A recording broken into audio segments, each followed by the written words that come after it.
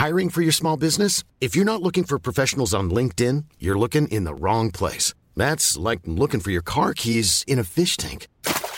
LinkedIn helps you hire professionals you can't find anywhere else, even those who aren't actively searching for a new job but might be open to the perfect role. In a given month, over 70% of LinkedIn users don't even visit other leading job sites. So start looking in the right place. With LinkedIn, you can hire professionals like a professional. Post your free job on linkedin.com/people today.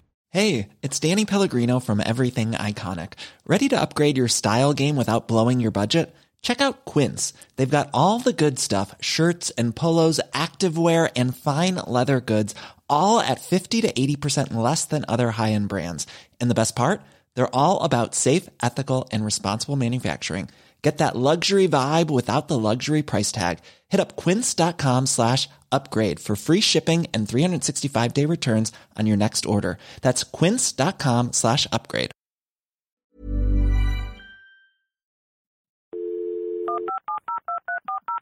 This podcast is a Royfield Brown production. Find others on iTunes. All right. Here I know. This is Dumpty Dum, sponsored by managers.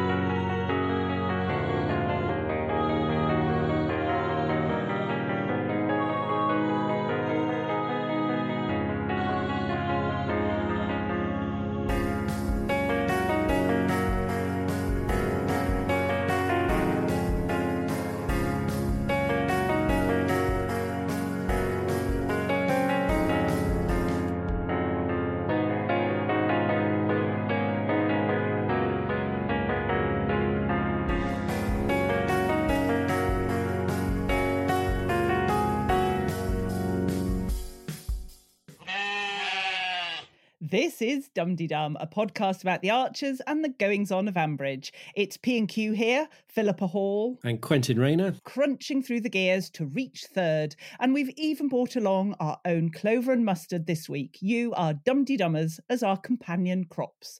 This week's superb Dum-de-Dum is from the Paul family in New York. That was fantastic. That was fantastic, wasn't it? It really ABBA was. And Archers match. An Archers and I know. ABBA mashup. Fantastic, yeah. Very, very clever indeed. So, yes, well done, the Paul family in New York. And on this week's podcast, we hear lots of calls. We have calls from Jen, Claire, Mia, or possibly Ian, Christine, Brian, Glyn, Emily, Witherspoon, Stephen, Catherine, and an email from Anon of Ambridge. Wow. Marvellous. We don't need to say anything, do we? Just play them back to back, yeah. Yeah, we were overwhelmed at the last minute, weren't we, Quentin, with the sudden glut of calls. We had an overwhelming last moment. Yeah. And now, Quentin, tell us, what have you been up to since we last talked? I've had more exciting weeks, to be honest, I'll tell you, Philippa. But there have been one or two little glimmers of joy. I've reached 60, so when I order a new boiler, those sort of things are exciting. So we sorted that this week. We booked some tickets to go and see 007, the new James Bond film. Yes. Which I'm looking forward to.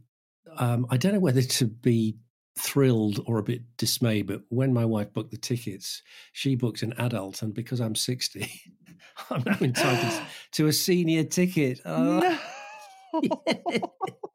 Oh, no. So I console myself with the fact that what we saved will pay for the car park.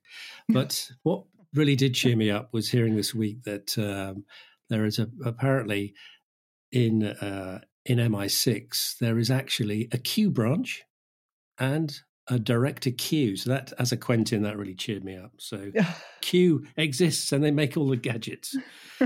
But I was brought back down to earth when I saw my first Christmas ad this week on the TV. I couldn't believe it. Yeah. Oh, fantastic. I'm I can't wait for Christmas, I'm afraid. I will rein in talking about it on Dum Dee Dum Please. until December.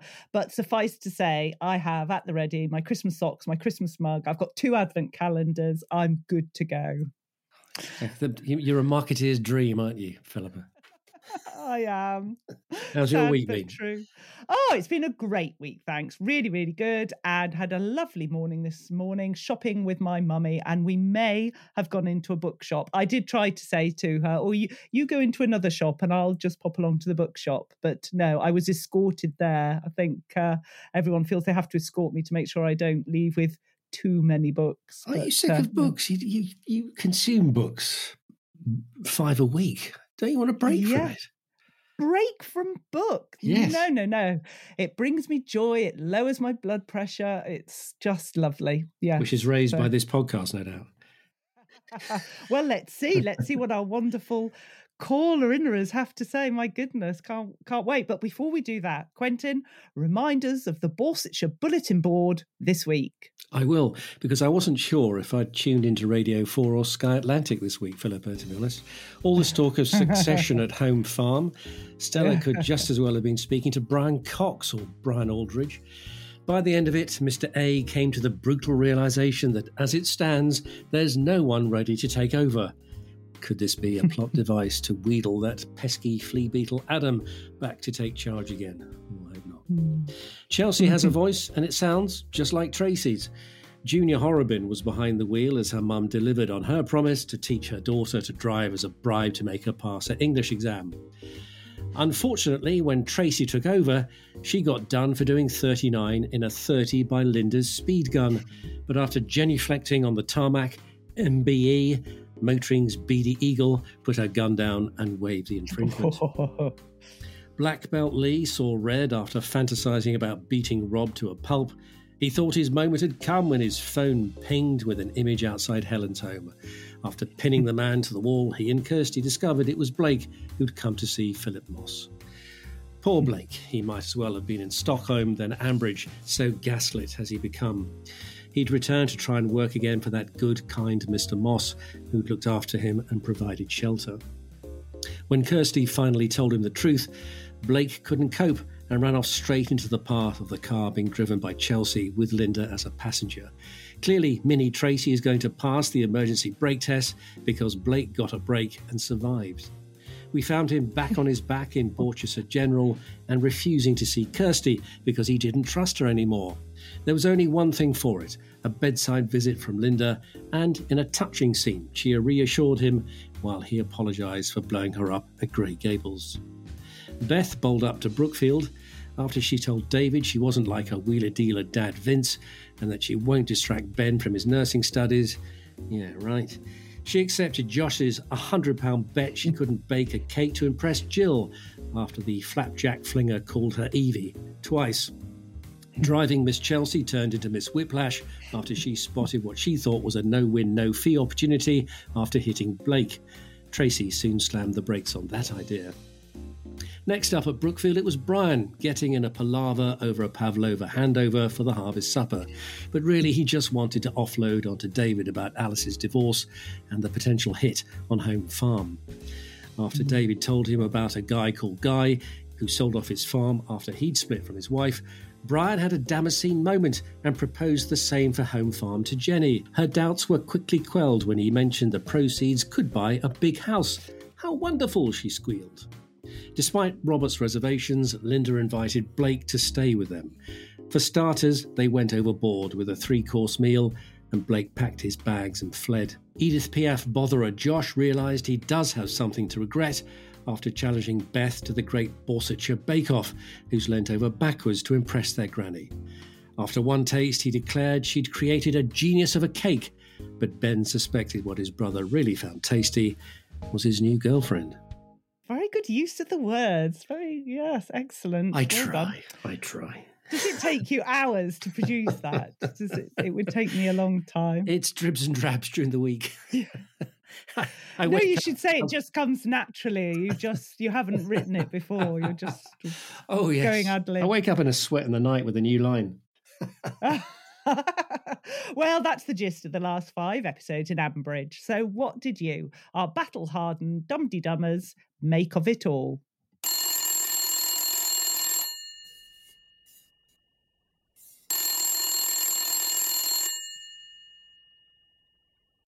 Hello, Ambridge 3962. And first of all, we have captivating Claire. Hello to everyone in Dumpty Dumland. This is Claire Page, tweeting Frog on the Twitters. What a week it's been, especially for the mystery man who turned out to be Blake. It's obvious why he was hanging around the Beechwood house, because he hoped to see Philip, maybe looking for more work. He didn't know that Philip was in prison and was very upset when he found out. Not surprisingly, of course, because the slavery life was the only life he knew other than being on the streets. As soon as Chelsea hit someone while she was driving Tracy and Linda home, I knew immediately that it was Blake because he'd run away from Kirsty. Thankfully, he wasn't badly injured, but what Linda felt she could do by taking him in, I really don't know. And of course, on Thursday, well, yesterday, I should say, because it's Friday today, he ran away, and whether we'll hear from him again, I really don't know. The other big story for me was Brian's decision to sell the farm. He made it sound as if he made that decision, but he actually came to it after David told him an anecdote about another man who divorced and ended up selling his farm. Not a totally surprising development because he wanted to keep the farm in the family. No obvious successor. He didn't want Chris grabbing Alice's share, but we'll just have to see what happens. That's all we can do. Anyway, I think that's all for now. So, bye-bye. Thank you, Claire, at Tweeting Frog. Yes, Blake's going to be the main theme this week, I suspect, Philippa, don't you? And people have been torn in different directions, haven't they, about Linda's very generous gesture to bring him in. But as Claire said, she asked the question, what did Linda feel that she could do by taking him in? I really don't know, says Claire.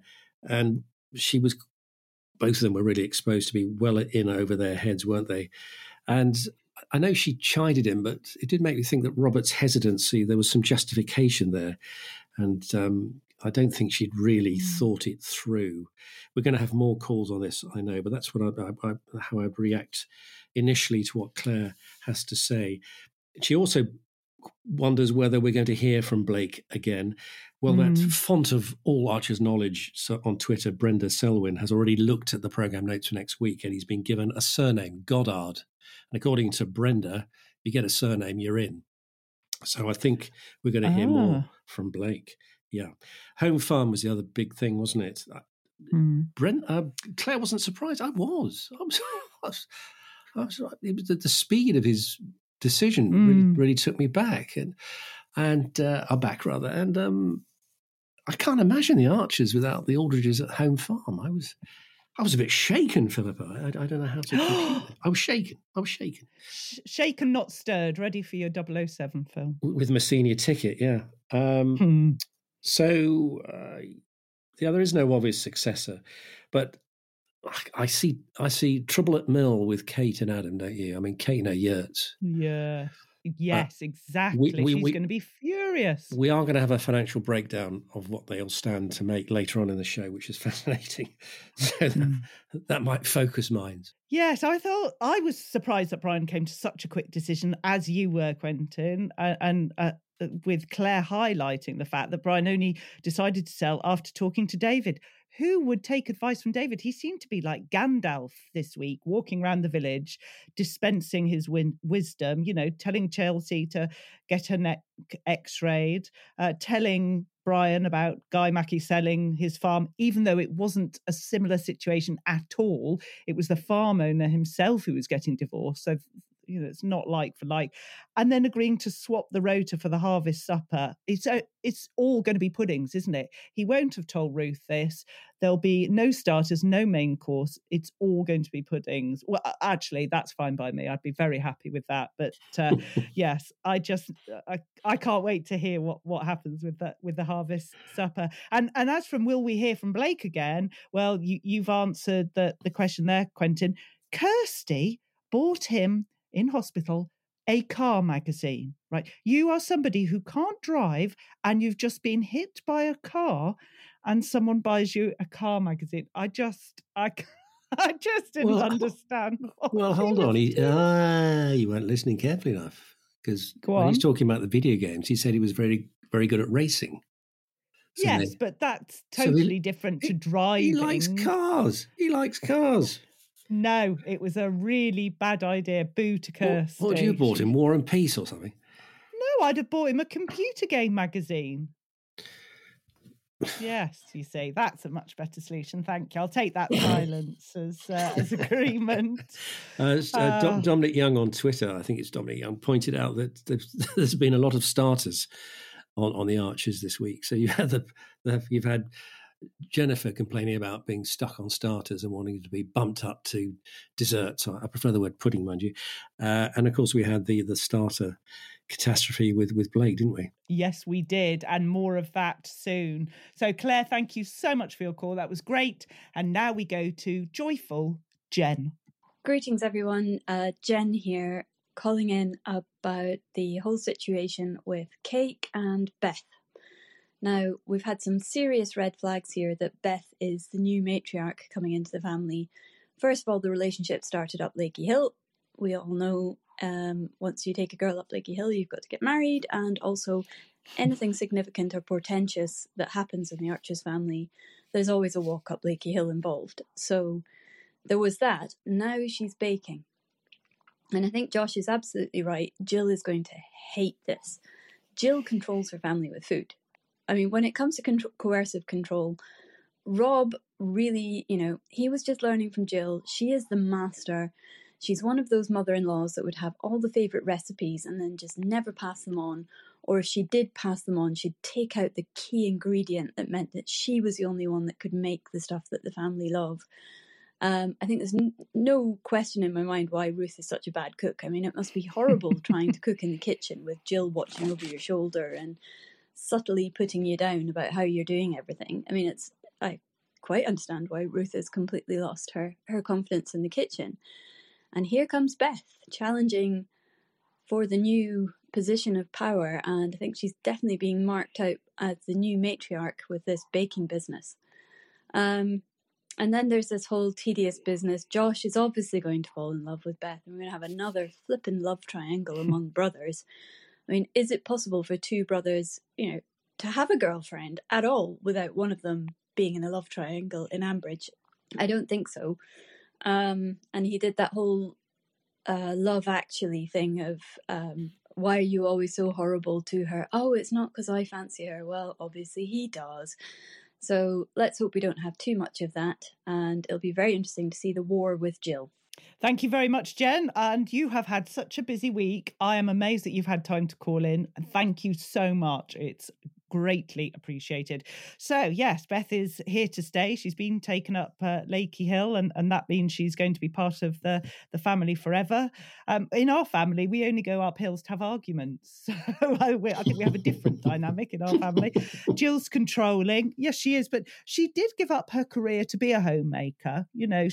When she first met Phil, she had her career.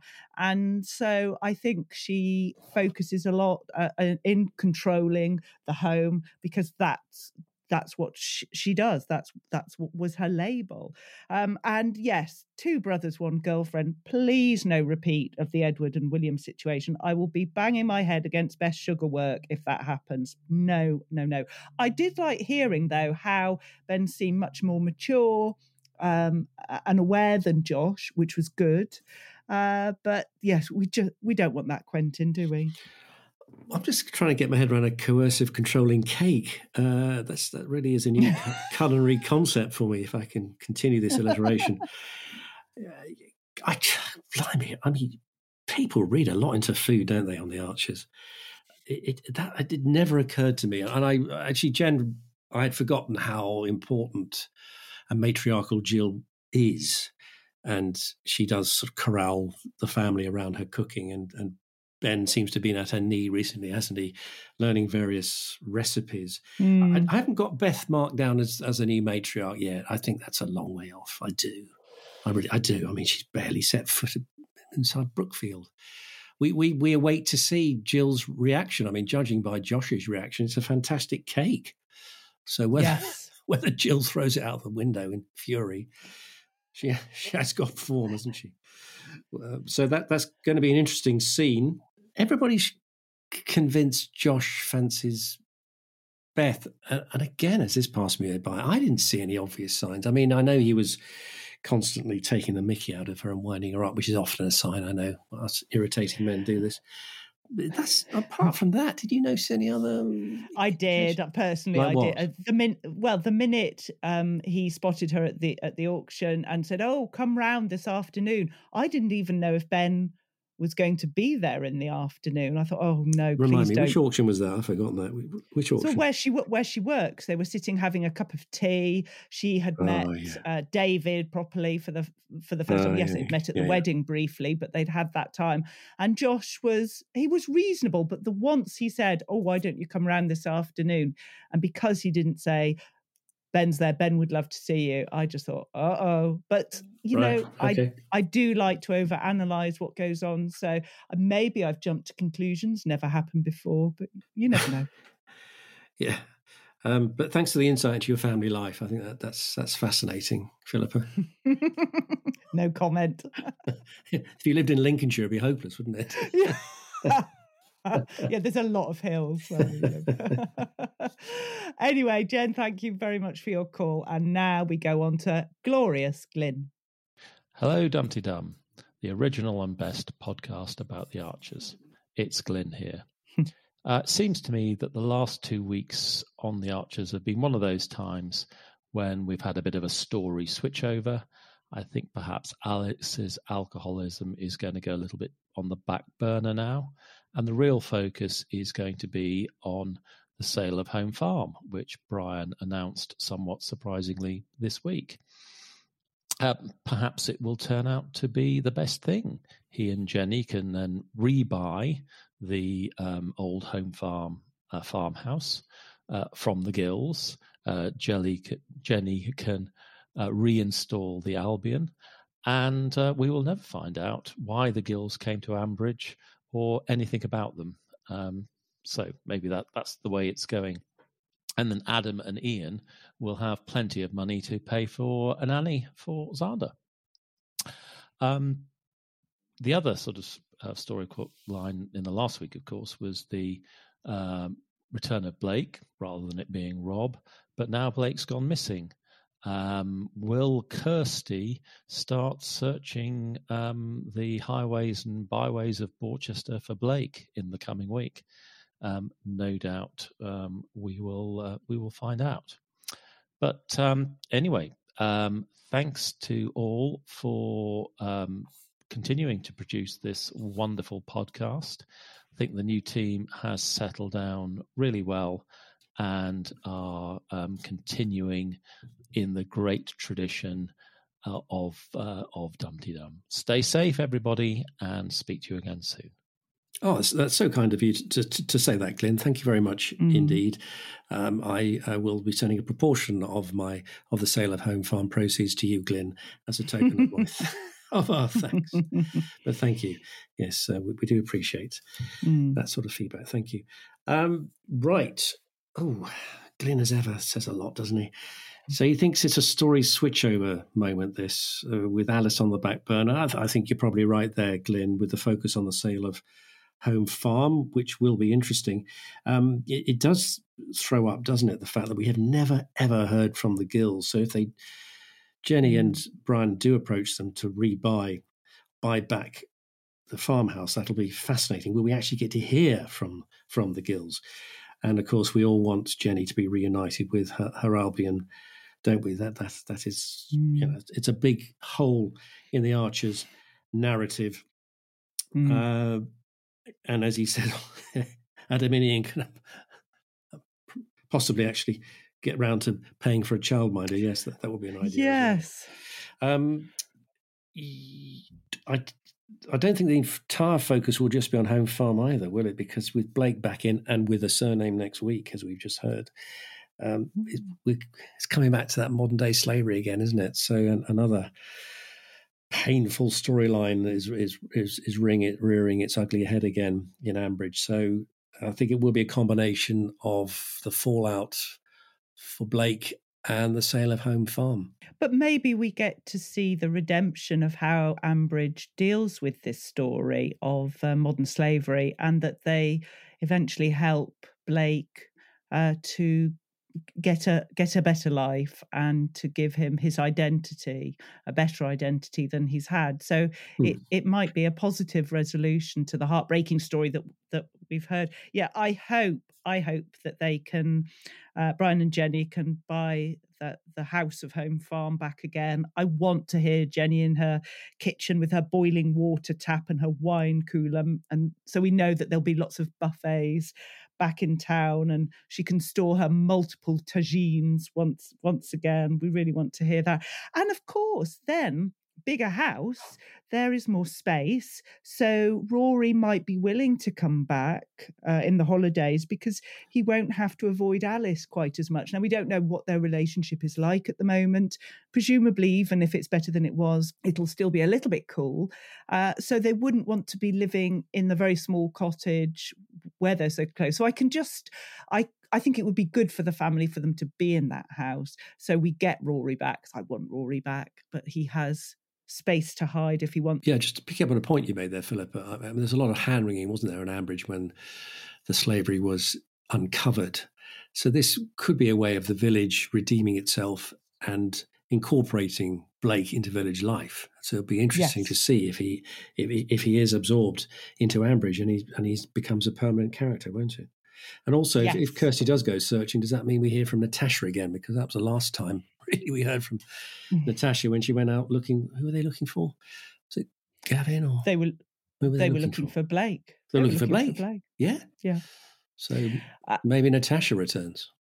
Well, we know that when the combination of Kirsty and Linda start looking for someone, it's just safe for that person to be found as quickly as possible, I think, rather than face those two. But Glyn, I did just want to say a big thank you for your very kind words. It's an honour and a privilege to do Dum Dee Dum. We love celebrating the community, so thank you. It means a lot.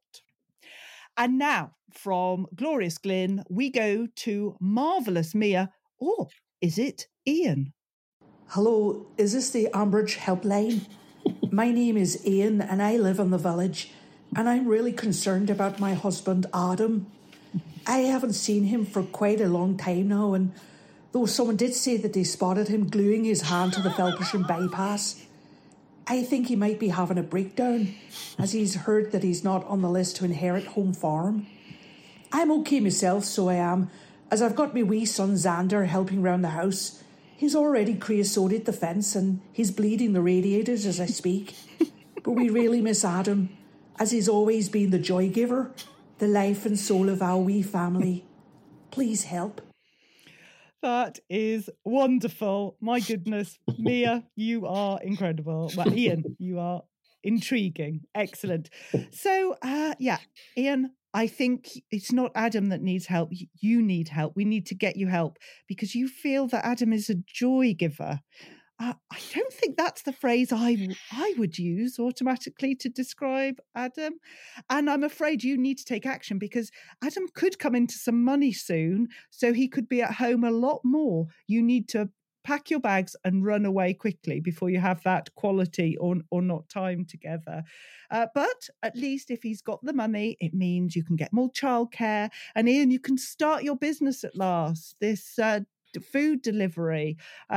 So yes, you could live life. But Ian, I'm really worried about you. Obviously worried about Xander.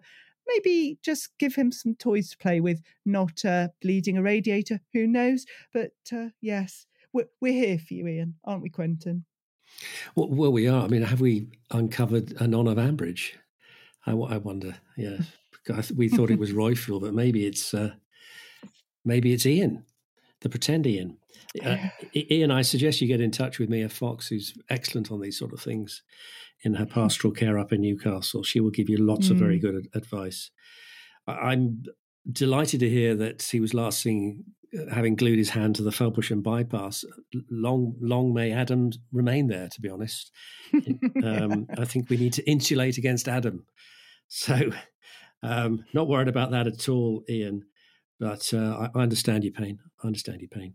And as Philippa says, I do think you need some help if you think your husband is a joy giver, the life and soul of your family life. We've got news for you. Sorry, Ian, but we've got to be honest. That was brilliant. Thank you very much for your call, Mia and Ian. Mian, I was about to call Ian. I'm merging. No, thanks, Mia. That was outstanding. And now we go on to the fabulous, formerly cycling, Christine. Hello, Quentin, Philippa, and all fellow dum-de-dummers. This is formerly cycling Christine calling. I was musing this week on the prospects of Home Farm being sold and wondered how much a sale would raise. I looked online for good arable farms in Worcester and found one of something over 100 acres up for sale at $1.25 million. If we were to do some very rough and ready maths, Home Farm is over 1,900 acres in size. At over £1 million per 100 acres, they could expect to get over £19 million for the farm. If we were to say 19.5 million, we could easily divide up the share into 13 portions for the partners in the farm. This would leave Rory, Kate and Alice with 1/13 each, i.e. 1.5 million. Adam and Debbie with 3 million each, and Jenny and Brian with 4.5 million each. I can well imagine that some of the partners would leap at this. Imagine having all that money and having to do no work on the farm for it. In addition, the children would be entitled to the 9 million that Jenny and Brian have got when they pop their clogs in a few years. But I have to say, from a story point of view, I think selling Home Farm would be a great loss in connecting the Archers with agriculture and agricultural stories, which I think it really needs. Anyway, thank you very much. Goodbye. Well, thank you, Christine, for that absolutely fascinating call. I absolutely love this. The rigour of this call, the research she's put into it, Philippa, is in your league, isn't it, in terms of number crunching? I'm very impressed. Well done, Christine. But we're talking big numbers here, aren't we? 19.5 million quid. And they're all going to walk away as millionaires. I mean, Rory, Kate and Alice, 1.5 million each. Adam and Debbie, 3 million each. Brian and Jenny, £4.5 million each. I mean, it's a no-brainer, isn't it, really, when you see it in black and white like that? But what we would lose is Home Farm being at the heart of so much Ambridge village life, wouldn't we? So I am with Christine here that it would be a great loss, and I love all the drama stuff, but a lot of people love all the agricultural references and the stories. So to lose Home Farm would blow a big hole in that. So I agree with you on that, Christine. But I can see why pound signs have flared up in Brian's eyes, and trying to bribe Jenny with a big house and no doubt an Albion. Naughty man. But fascinating. I had no idea. Yeah, I do worry about it because, it does seem like, it obviously is huge sums of money. That's something that is an asset for the family for the future. And Brian, up to now, has always been concerned on protecting the family, a home, the farm itself, and having something that will last the generations. So I was really surprised, as I think many of us were, that he came up with this view. He's doing it because he's concerned particularly about Chris's divorce entitlement. Well, if Alice has 1.5 million in total, and say Chris is allowed 50% of that, we're talking about £750,000, a huge sum of money to any of us, obviously. But in the overall scheme of things, £750,000 compared to an asset worth 19.5 million, it's not that big. So I don't know that that's all of it. We need to have home farm in the Archers. We need to be able to compare the different styles of farming. And I loved hearing the conversation with Brian and Stella this week with their different views. Who is going to buy it? That's the question. I mean, I think either Vince. it's BL. Vince?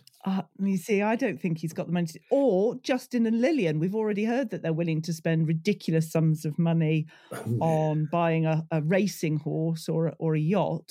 I'm not saying they've got 19.5 million cash sitting around, but they've got the wherewithal, presumably, to raise the rest. And then they contracted out, right? Yeah, and we've also got the other factor that we've got the BL renewal meeting coming up with Martin Gibson. Ooh, yes. And Brian mentioned it this week. And previously, Justin had said that it's the combination of Adam and Brian together that makes it attractive to BL for keeping to renew the contract with them. Well, Adam's no longer there, so I don't think the renewal of that contract is going to be easy and pain-free. So that might push Brian again to say, well, yes, we're pursuing this. We're just let's sell up. But they've got to be careful with their money to preserve it for the future. Someone suggested Jeremy Clarkson would buy it for Caleb. Yeah. Yes, he's got into trouble because Caleb was putting on Instagram all this footage of Jeremy Clarkson driving into a fence. Really? And in the comments, Amazon Prime, who obviously run the programme, had put spoilers in capital letters and lots of exclamation marks. So, yes, I think Caleb might be in the doghouse a little bit. He's got a baby as well. Has he? You know that? Yeah. Caleb? There you go. Sorry. Yes, we need to stick to the Archers. Come on, Quentin, let's focus. Mini Caleb. Lovely. Yes, there we go. Well, Christine, that was wonderful. Loved your figures, as Quentin said. And we'll have some more of your calls in a moment. But if you're listening to this thinking, I'd like to record a message and I wonder how to do it, here's how. Yes, as we always say, we do like to think of this podcast, don't we, Philippa, as the People's Podcast. So if you want to record a message or put down a plot prediction, one way is to visit the dumptydum.com website, where you can click the red SpeakPipe link on the left and then submit your call. I promise you it's ever so easy, and you can have as many goes as you like, so don't worry. Another way is to send a WhatsApp voice note to this number, 07957 167 696. That's 07957 167 696. Remember, if you're calling from outside the UK, to add a +44. Speaking of the website, you'll find a link there to Patreon, where you can financially support the show. Royfield's been going on about how many costs are involved with steering the good ship Dum Dee Dum, and is getting tetchy. We're not talking about Patreon enough, so sorry for going on about it, but your help would be greatly appreciated, and it means we don't get told off quite as much as we do. Anyway, let's get back to those calls. That's what we're here for.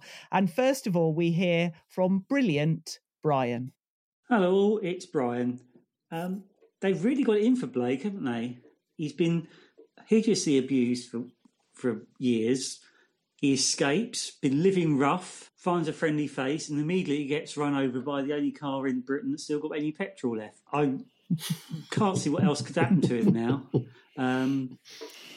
He's suffered such a lot. I do hope he gets a happy ending for us as well, that he even settled in the village and gets adopted by Linda. That's what I want to happen, because that'd be good for both of them.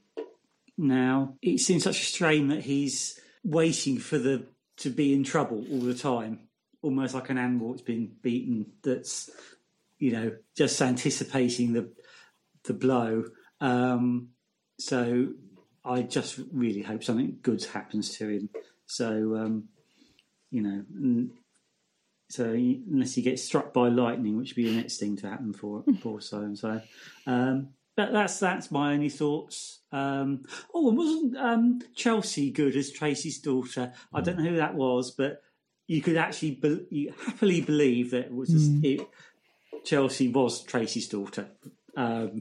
The tone of voice, the way they spoke, whether that's the script or the directing, or the acting, it was all very well done. Completely believable as mother and daughter. And if that's the first time they've acted together, that's pretty spot on. Okay, but that's all I've got to say really. So enjoy the rest of the week. Hope you all get petrol. Bye. Thank you. Brilliant. Yes, Blake should be adopted by Linda, who needs something good to happen for him.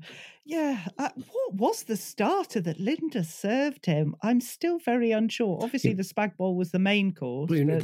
they never got to that, though, did they? He fled before. No, they never told. Yes, but we didn't know. He was served this starter, obviously a small one, and poor man decided to eat it really slowly because he thought that was his entire dinner. Yes. And then it turned out to be the starter. I don't know. Yes, I loved Chelsea as well. I really did. I wonder how much time Chelsea and Tracy have been together, or the actors playing them, working on the voice sort of crossover, because it was extraordinary, very cleverly done. Bravo. Yes, and petrol. My poor uncle had been queuing for hours to get petrol up in Scotland, got to the front of the queue, started the petrol. £2 he got before the petrol run out. No. £2 worth of petrol. He didn't have enough to get home. So there we go. But yes, the purpose of Blake. What is the purpose of Blake in Ambridge? Obviously, originally it was to highlight modern slavery, and also the disabilities that he seems to have as well. But I think it's to show us the other side of Ambridge. First of all, the selfish, penny pinching side, where they all used Philip Moss and his crew because the charges were so much lower. But hopefully, as we've already said, now it's to show the redemption of Ambridge and the righting of wrongs for Blake. I don't think, to be fair, Brian, Linda is the answer. I think he needs more help than that, doesn't he? I do. And they're both out of their depth. I mean, best intentions, but really floundering right from the outset. But you know, they may get some guidance and training or whatever, and may take him in. We should, you know, it could be an interesting storyline. I think he is going to be absorbed by the village. I think the village, as I said before, wants that element of redemption after realizing that they've been exploiting workers for very little, or nothing really. So yeah, we shall have to see how that shakes down. I couldn't agree with you more about the portrayal of Chelsea, and the actress's name is Madeleine Leslie, and she posted on Twitter how delighted she was to have got the part. She's a British French actor apparently, and I thought she was fantastic. I thought they clicked. I mean, they're peas in a pod, weren't they? They've got the same sort of mesh, if you like, that the Carters have got as a family. She was a horrible as soon as she opened her mouth, wasn't she? One almost had to sort of really concentrate to discern which was which, but there was enough difference for you to realise her attitude, her tone, her irritation with her mother, but also there's a love between them, you could tell. And when Tracy sat her down and said, look, this no win, no fee is nonsense, and then started saying having stuff in life isn't the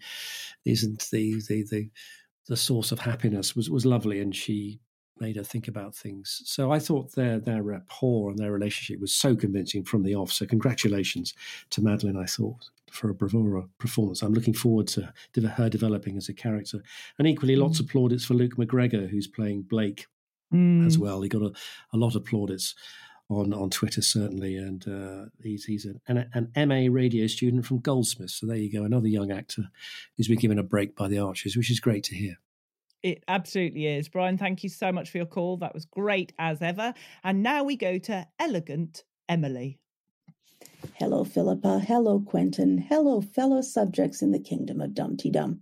It's Emily from Canada calling. First-time caller-innerer, however, not first-time contributor. But I may be a last-time caller-innerer because the number of times I've had to press the start recording button has driven me round the bend. Right. Male characters this week.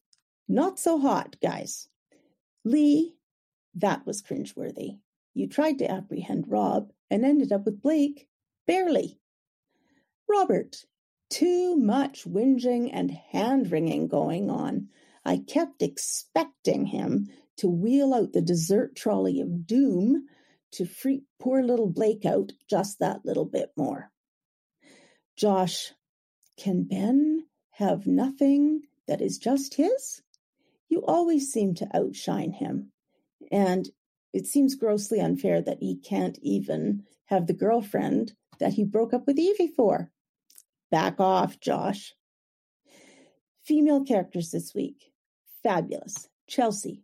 One of her first times out in the car, and as far as I know, first time out on the Archer's airwaves. Outward focused, really impressive, especially for a teenager, and I can say so because I have too. Tracy. Fantastic mum, really communicative, also outward focused. I can see where Chelsea gets her good points. Linda, amazing with Blake. Sometimes she is most times she is such a snob, but she really came into her own with Blake, and I was so happy to see it. Well, better shut up before it cuts me off. Good to talk to you all. Bye-bye. Well, hello as well, Emily. Delighted that you are a first-time caller-innerer and that you stuck with SpeakPipe. Sorry you had problems with it. Most people seem to sail through no problem, but delighted that you stuck at it, and we'd love to hear from you again. As you said, we have heard from you before via email, but excellent first call in, Emily. So please do call in again. And the thrust of your call was the men in Ambridge, and I think in this week it's worth saying that in the light of the Sarah Everard case, it's been a bad week for all men. To be honest, it has to be said that no amount of flagging down night buses or checking into control rooms is fundamentally going to change things until we men fundamentally change our attitudes and behaviours. This, I have to say, is a male issue. It has nothing to do with women. I just had to say that in the context of your call, Emily. The men. Lee and Josh, I agree with you. I mean, I don't see why Josh, as you say, outshines Ben. I think Ben has much more going for him than Josh. I know you're a big fan of Josh, aren't you, Philippa? But he should back off. He should back off. It's his girlfriend, and leave well alone. But there's too much dramatic potential there, I think, for the script writers to not meddle with. Lee's always cringeworthy. Another week of cringeworthy Lee. I think Robert. I feel sorry for Robert because I think he was just given a fait accompli by Linda that this is going to happen, and make him a meal. And I think Robert was flustered on a number of levels, and expressed concerns that it was all a bit of a rush, Lindy. I think, as he said. So I think that was a bit mean on Robert. He was doing his best, and he said, "Look, this was over the top, Lindy. We should have actually approached this in a different way." We've spoken about Chelsea. Yes, fabulous debut. I quite agree with that. And Tracy, fantastic mum. Susie Riddell, I love her stuff on the Archers. She just clicks with Chelsea, doesn't she? I would say that not all the women had a great week in the Archers. Not a great week for Helen. She got quite a bit of bashing, I noticed. People felt that she was full of herself on the phone, wasn't she, with Kirsty, declaring her defiance and not really caring for the distress of her best friend Kirsty. So I would say Helen should be marked down this week, but not a great week for men. Yes, Emily, well done on your first caller in. That was wonderful. I did contact Emily to check about the problems with the SpeakPipe button, and it turns out it wasn't the technology. It was just Emily getting the words that she wanted to say in the right order. So that's absolutely fine. But Emily, when you're a first-time caller in, there is a procedure you have to follow. You have to tell us the pedigree, which is the person that was born the closest to when you first started listening. You have to tell us where you're based. Well, you have said that, thank you. And a little bit about yourself. So you have to call back in. There's no way out of it. And tell us more. No, it was a great call. Well done. Linda was good with Blake. Well, Linda, I think, yes, she has her issues, but for me, she's a fixer.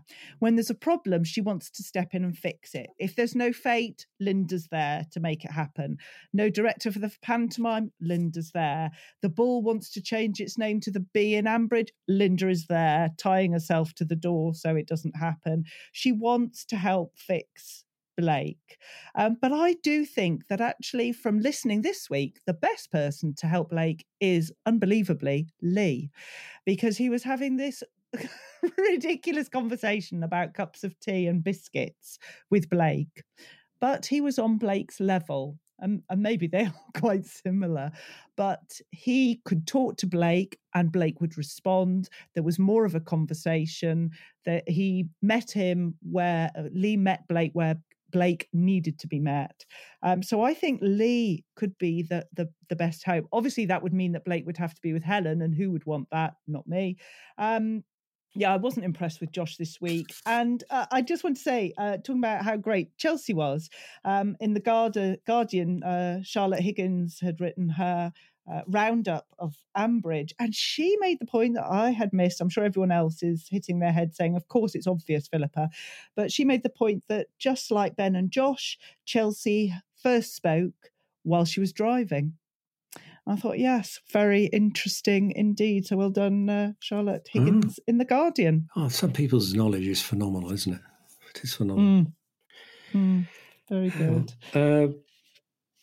I think you're being too kind to Lee, to be honest. I mean, he was so embarrassed having almost beaten Paul Blake up, wasn't he? He was desperately trying to recover himself and try and fill him full of custard creams. There is that. Yeah.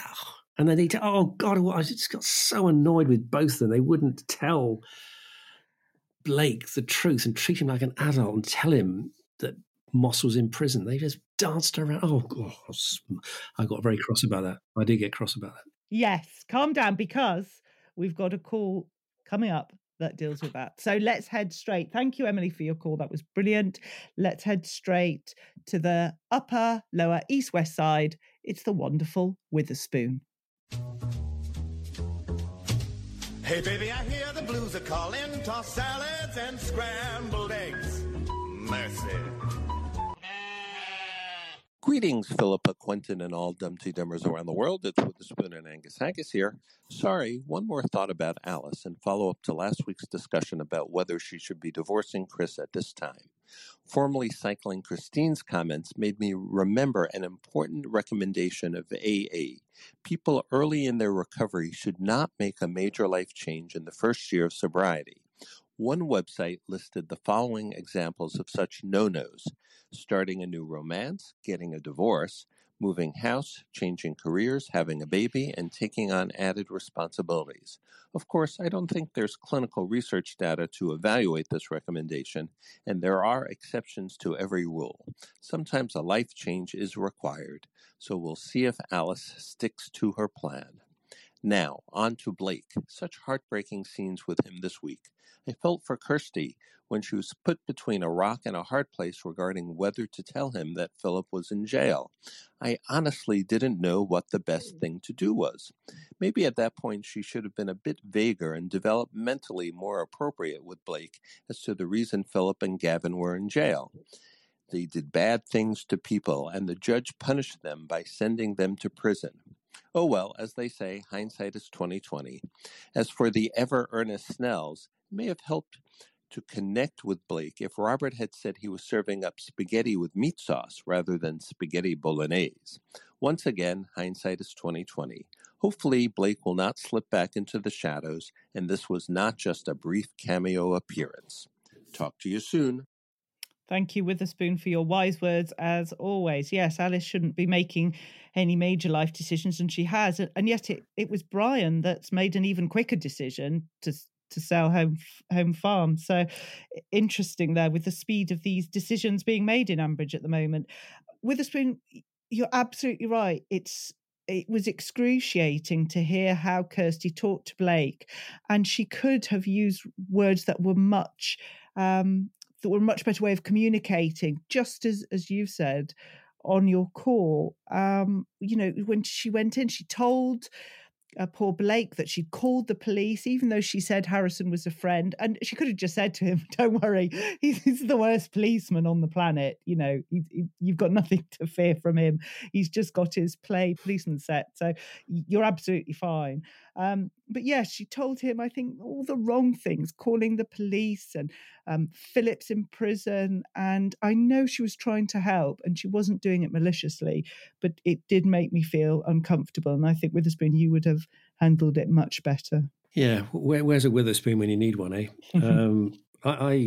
I just felt Blake should have been treated like a grown-up, like an adult. And Kirsty did eventually gently spell it out to Blake, didn't she? She said, he didn't pay people to work for him, and that was against the law. And I just got the impression that whatever Kirsty said, he wasn't going to accept. He didn't want to hear anything bad said about Mr. Moss, did he? So rock and a hard place, really. He knows what spaghetti bolognese is, but just give him spaghetti bolognese. Don't give him a 3-course meal. He was simply overwhelmed by the quantity of the food, wasn't he? That's what made him so unaccustomed and uncomfortable being in the house. I got very frustrated with that whole Kirsty scene, I have to say. And I tend to think you just be honest with people, but in a sensitive way rather than dancing around things. It does irritate me, but that's me. And as you say, I mean, Alice has ticked off two things on her list that really she should have avoided. First year of sobriety, having a baby, and a divorce. I mean, she's shoring up potential problems, but fingers crossed, things are on the turn for her. Yes, I mean, she didn't have the baby during sobriety. I suppose that was part of the problem. She was drunk, wasn't she? Yeah. Yes, but I'm going to disagree with you, respectfully disagree with you, Quentin. I hear what you're saying about treating Blake like an adult. I'm being honest. We all want the truth. We all want honesty. But I don't think he could process that. He has been so conditioned to think that Philip Moss was looking after him, that he was responsible for the fire, that he shouldn't tell anybody what had happened. And I don't know if he would know what spaghetti bolognese is, because they ate a lot of food from the garage that was picked up. Gavin was in charge of catering during lockdown, so heaven knows what happened there. I don't know. I think you have to bring it down while being truthful. You have to bring it down to very basic levels. You know, he was sitting there with Linda and Robert. First of all, he thought he had to pay for his room, and he didn't have the money. Then he thought the small starter was all the food. Then he spilled the water. It was just too much. He couldn't cope with it. He couldn't process it.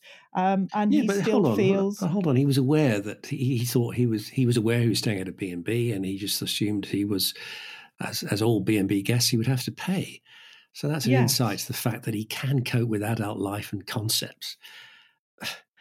I just felt he was patronised. I did. It's difficult. We're going to disagree, Quentin. Oh no! Will you keep talking to me? That's what they tune in for. Hooray! They're disagreeing. Yeah, hooray! They're disagreeing at last. Yes. I'm going to go and walk up a hill now. Oh, very good, very good. Right, Witherspoon, thank you very much for your call. And now we go to sensational Stephen. Hello, you two. Stephen here. And I'm just calling to say some nice things about members of the younger generation, because normally we're quite rude about them and how they all sound the same. So let's start with Chelsea, who we met for the first time this week. And she's great. She is exactly how you might imagine Tracy's daughter to be. But she's a loving, caring, thoughtful girl who is just desperate to help people. And she's clearly having issues at college with the richer girls around her who've got everything, where she struggles to have any treats at all. But it's wonderfully portrayed and totally realistic. And then there's Beth and the cake and the relationship with Jill, because Jill has a bit of a bad reputation when it comes to other people's cooking. In particular, she really, I think, resented Heather Pritchard trying to cook for her. But I think it might be different this time.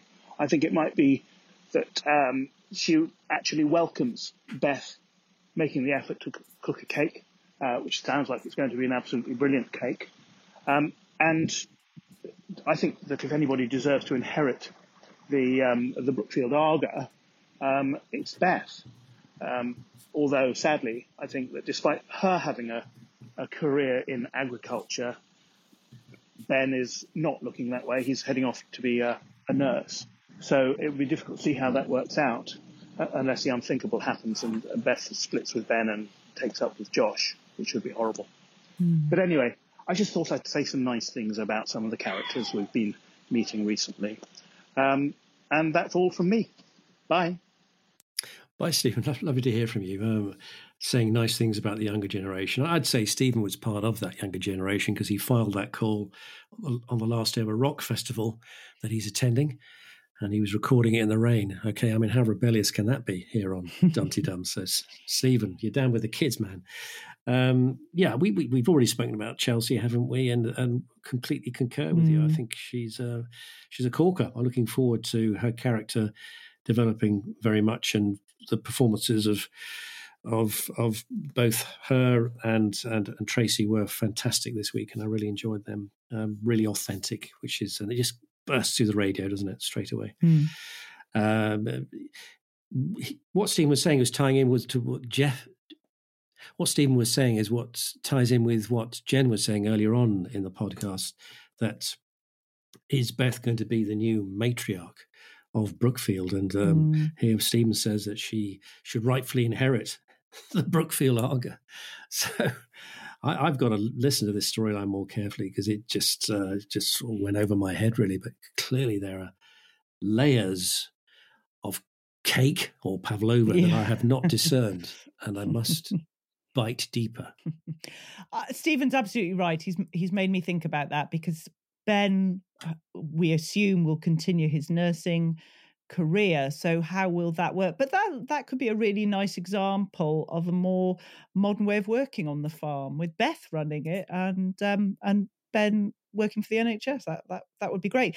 Yes, of course, Stephen, you're right. Jill was very unhappy with Heather Pritchard, as you say. That was Ruth's mum, with all that went on there. You've said very nice things about the young characters. I am concerned. We mentioned it earlier about Kate and how Kate is going to react. As I'm classifying her as a younger character, maybe I shouldn't, but how she's going to react to the sale of Home Farm, because Spiritual Home will be no more. The yurts will have to go. And she's going to want more money. She's going to say, "Oh, I've got loss of earnings, so I won't just accept my $1.5 million. I want even more." And you can just see that. And will that finally push? Because they keep giving in to Kate time and time again. So it'd be nice to see them stand up to her. And Ben, he said he couldn't make the cake because he didn't have time. But then he watches Beth make her cake and talking to her the whole time. So that was a bit of a cop-out, but we'll allow it because now we know that Beth is a baker. We expect to have her on Great British Bake Off pretty soon. But Stephen, yes, a great call as always. And now we go to charismatic Catherine. Hi, Dumpty Dum. Just two small points this week about food, yet again in the Archers.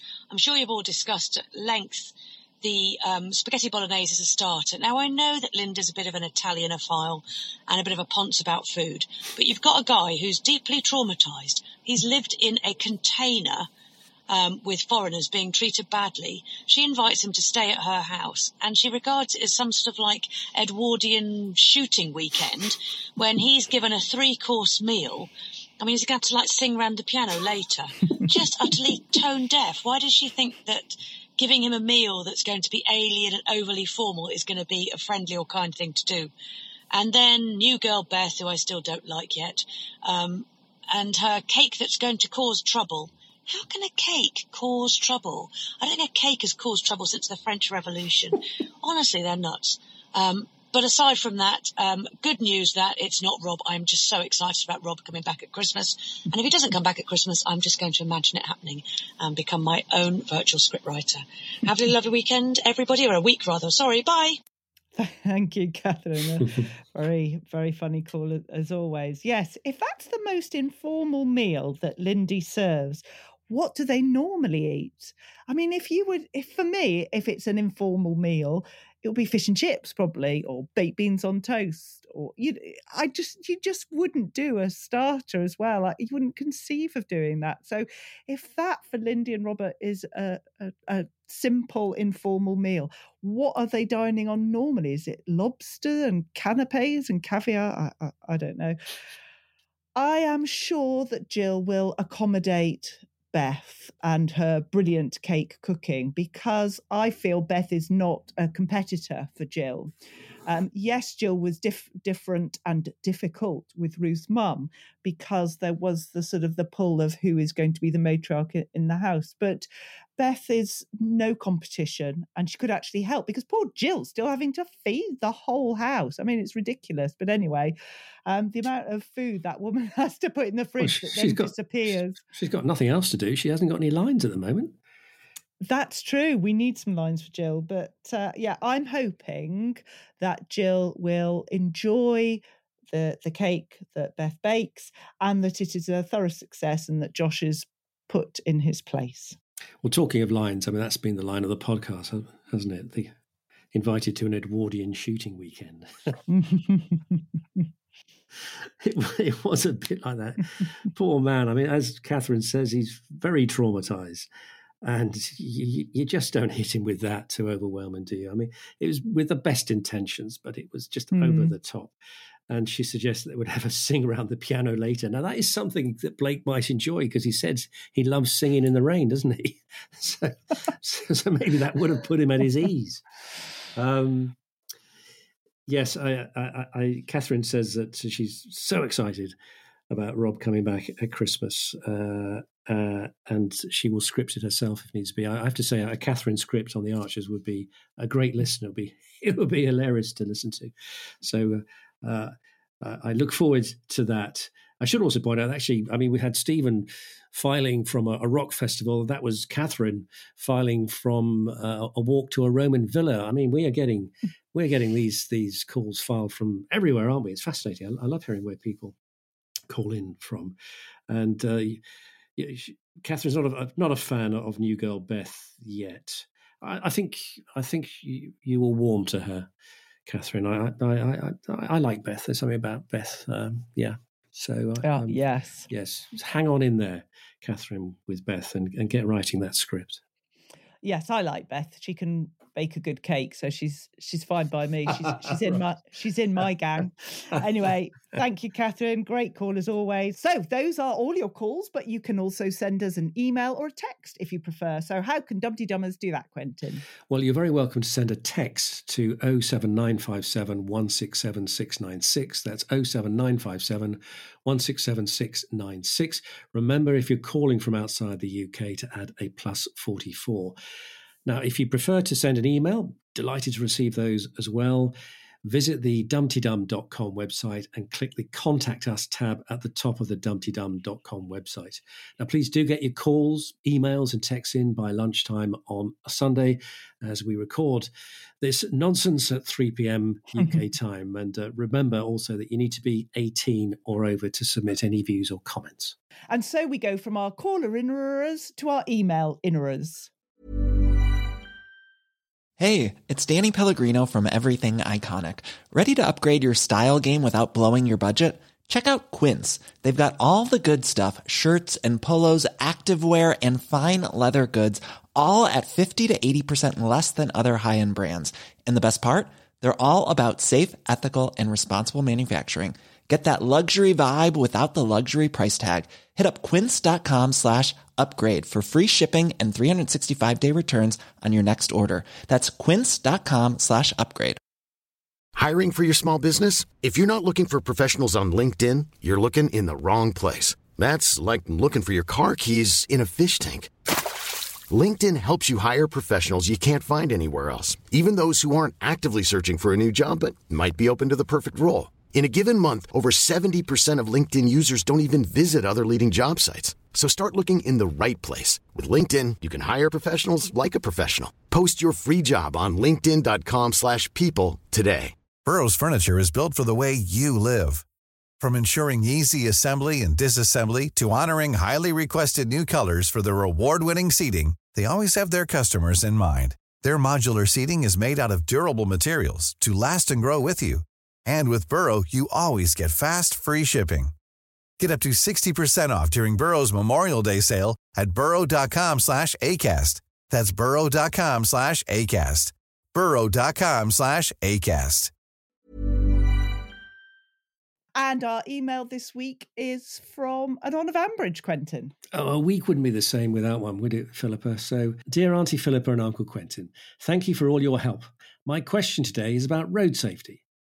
I have been thinking about joining the speed checkers in the village, as it seems they're not as honourable as I thought and can be talked round from reporting a speeding offender.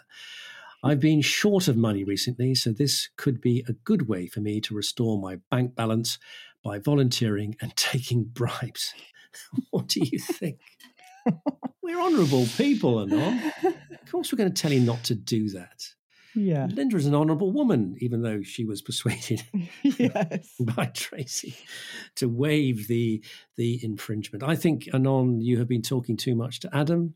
You've been influenced by his embezzling. I think you need to seek better company within Ambridge straight away. So, of course, you should not take any bribes and you should do this job in a decent and law-abiding way. But I do want to point out, actually, Philippa, and also to Anon of Ambridge, that there was an inaccuracy within the storyline this week, which rankled with a lot of us, that, if you get done by one of these speed camera teams, the speed guns, you don't actually get sent a penalty notice because they haven't got the authority to do that. What happens is that you get a snotty letter saying you have been clocked doing this.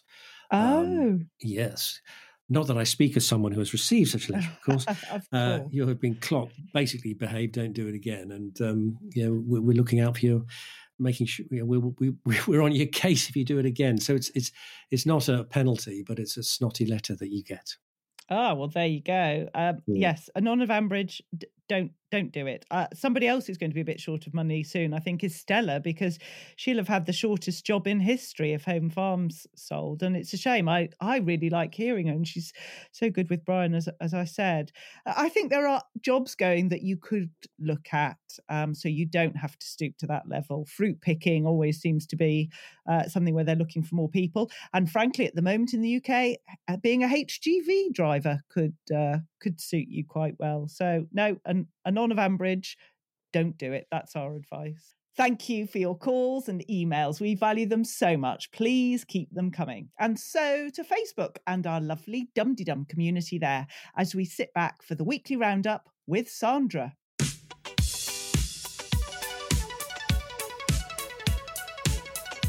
Hello, this is Sandra with the social media roundup for the week beginning Sunday the 26th of September. The week began with the appearance of Blake and ended with his disappearance. Lee was hyped up when he discovered that the intruder was at the house. David Tweedy wondered if Lee's quick temper was heading towards a story about steroid abuse. However, there didn't seem to be any support for that theory. Darcy Jorgensen thought that his attitude came out of protectiveness towards Helen and the boys. Keith Rawlins wondered if Tracy had upgraded her insurance to include Chelsea as a learner driver. Chelsea seems to be quite popular at the moment. Elle Saunders on Ambridge Addicts described her as a carbon copy of her mum. She had a harebrained scheme but came good with her true feelings. Darcy Jorgensen picked up that Brian's mortality had been invoked again. I have read a few comments over previous weeks when listeners believe that he is on his way out. Darcy also suggested Phoebe as a family member who could take over the running of the farm. However, a few, like Jonah Titchmarsh, believed that Adam will return. Jonah said that there was no way that Brian would think that selling up was a good idea. I added to that conversation because I thought it could be part of the long-term storyline, beginning with the sale of the farmhouse. Listeners had been asking why Brian and Jennifer are still in rented property, so the proceeds from the sale of the farm could fund a suitable home. I liked a suggestion by Ingrid Marsh on Ambridge Addict. She thought that the Gills could sell home farmhouse and Brian and Jennifer could buy it back. However, Others thought that Brian would be fretting, seeing someone else run the farm at close quarters. Melly McMerriweather isn't the only one who has realised that Josh does fancy Beth. Jonah Titchmarsh reminded us that this wouldn't be the first battle for a woman between two brothers on the Archers. And on to poor old Blake. There was a long thread on academic archers discussing how traumatised Blake was. Linda and Robert were seen as well-meaning, but insensitive. Blake had never come across a three-course meal beginning with a starter before. When Blake left, there was some discussion across the groups as to where he might have gone. The favourite place was the shepherd's hut, which I think is a possibility. There were also discussions about possible work for him. And of course, there are apples that need to be picked at Bridge Farm. Well, that's all from me. See you later. Thank you, Sandra, and everyone who's posted their thoughts on the Dum Tee Dum Facebook group. What a great community. Do join us there. We'd love to see you. We're also on Twitter, of course, under @DumTeeDum. Our great team always make sure that they include the Archers hashtag using a capital T and A so the visually impaired can enjoy them too. Like them, do include @DumTeeDum as well so we can all see your tweets and keep our community growing. As well as @DumTeeDum, we're both on Twitter. I can be found @QuickBookReview. How about you, Quentin? And I can be found at 13minuteman. That's 13minuteman. So now it's time to crown our tweeters of the week. It is. And I know one medalist this week is going to be absolutely thrilled because up to this point, he has been pretty much carrying the medals in to the ceremony, but never actually getting on the podium himself. But he's finally made it because in response to a tweet I put out in which I said, just bloody tell him Moss is in prison, Kirsty, Stephen Bowden, Stephen, replied, well, that works out well. She followed your advice and the result was his getting run over moments later. Have you considered a career as an advice columnist? Right, Stephen, for your barefaced cheek, you win bronze. You're on the podium, Stephen. Well done. In silver position, it comes in from Smells Like White Spirit @Lady Decorator. And she says this, putting Blake in the lavatory seems a bit rude. Because, of course, they put him in the smallest room, didn't they? Get it? Oh, yes. Yes. Well done. That hadn't even occurred to me yet. It's good. So that gets you silver, Lady Decorator. But in gold position, and she's been on the podium before, it's Dee Daly at Die in Hastings. And she says this, Mr. Moss is away, a little like Geoffrey Barnard being unwell. Which I rather like. Has that gone over your head as well? One. What? There's a play. Geoffrey Barnard is unwell. There's a play, very famous play. Oh. They'll get it. Don't worry. I thought I was good on my plays, but you read enough books. Yes. Well done. I know. Well done, everyone. Very, very good. Now, thanks again to the Paul family in New York for their Dum Tee Dum tune, for Sandra for her great Facebook roundup, and for calls and emails from Jen, Claire, Mia, or was it Ian, Christine, Brian, Glyn, Emily, Witherspoon, Stephen, Catherine, and Anon of Ambridge. And thanks also to our social media supremos, Cosmo for his podcast roundups, which you can find on the website, by the way, Shambridge for her voices, Mike Hatton for his character counts, and to our podcasting parents, Lucy V. Freeman and Royfield Brown. So, what will be revealed next week? Will Amy declare her undying love for Chris? Will Josh declare his undying love for Beth? Will Brian declare his undying love for Pavlova? And will Lindy declare her undying love for Robert's everyday spaghetti bolognese? All will be revealed. It's a bye-bye from me. There's a theme there, and it's a goodbye from me.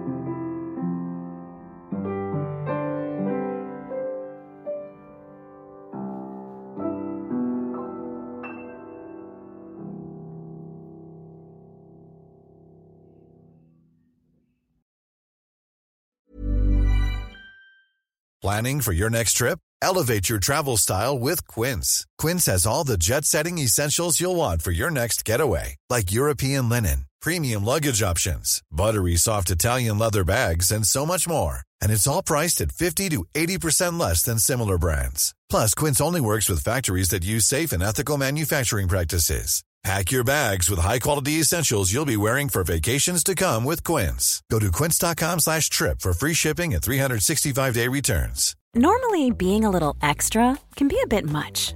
But when it comes to healthcare, it pays to be extra. And United Healthcare makes it easy with Health Protector Guard fixed indemnity insurance plans. Underwritten by Golden Rule Insurance Company, they supplement your primary plan, helping you manage out-of-pocket costs without the usual requirements and restrictions like deductibles and enrollment periods. So when it comes to covering your medical bills, you can feel good about being a little extra. Visit UH1.com to find the Health Protector Guard plan for you.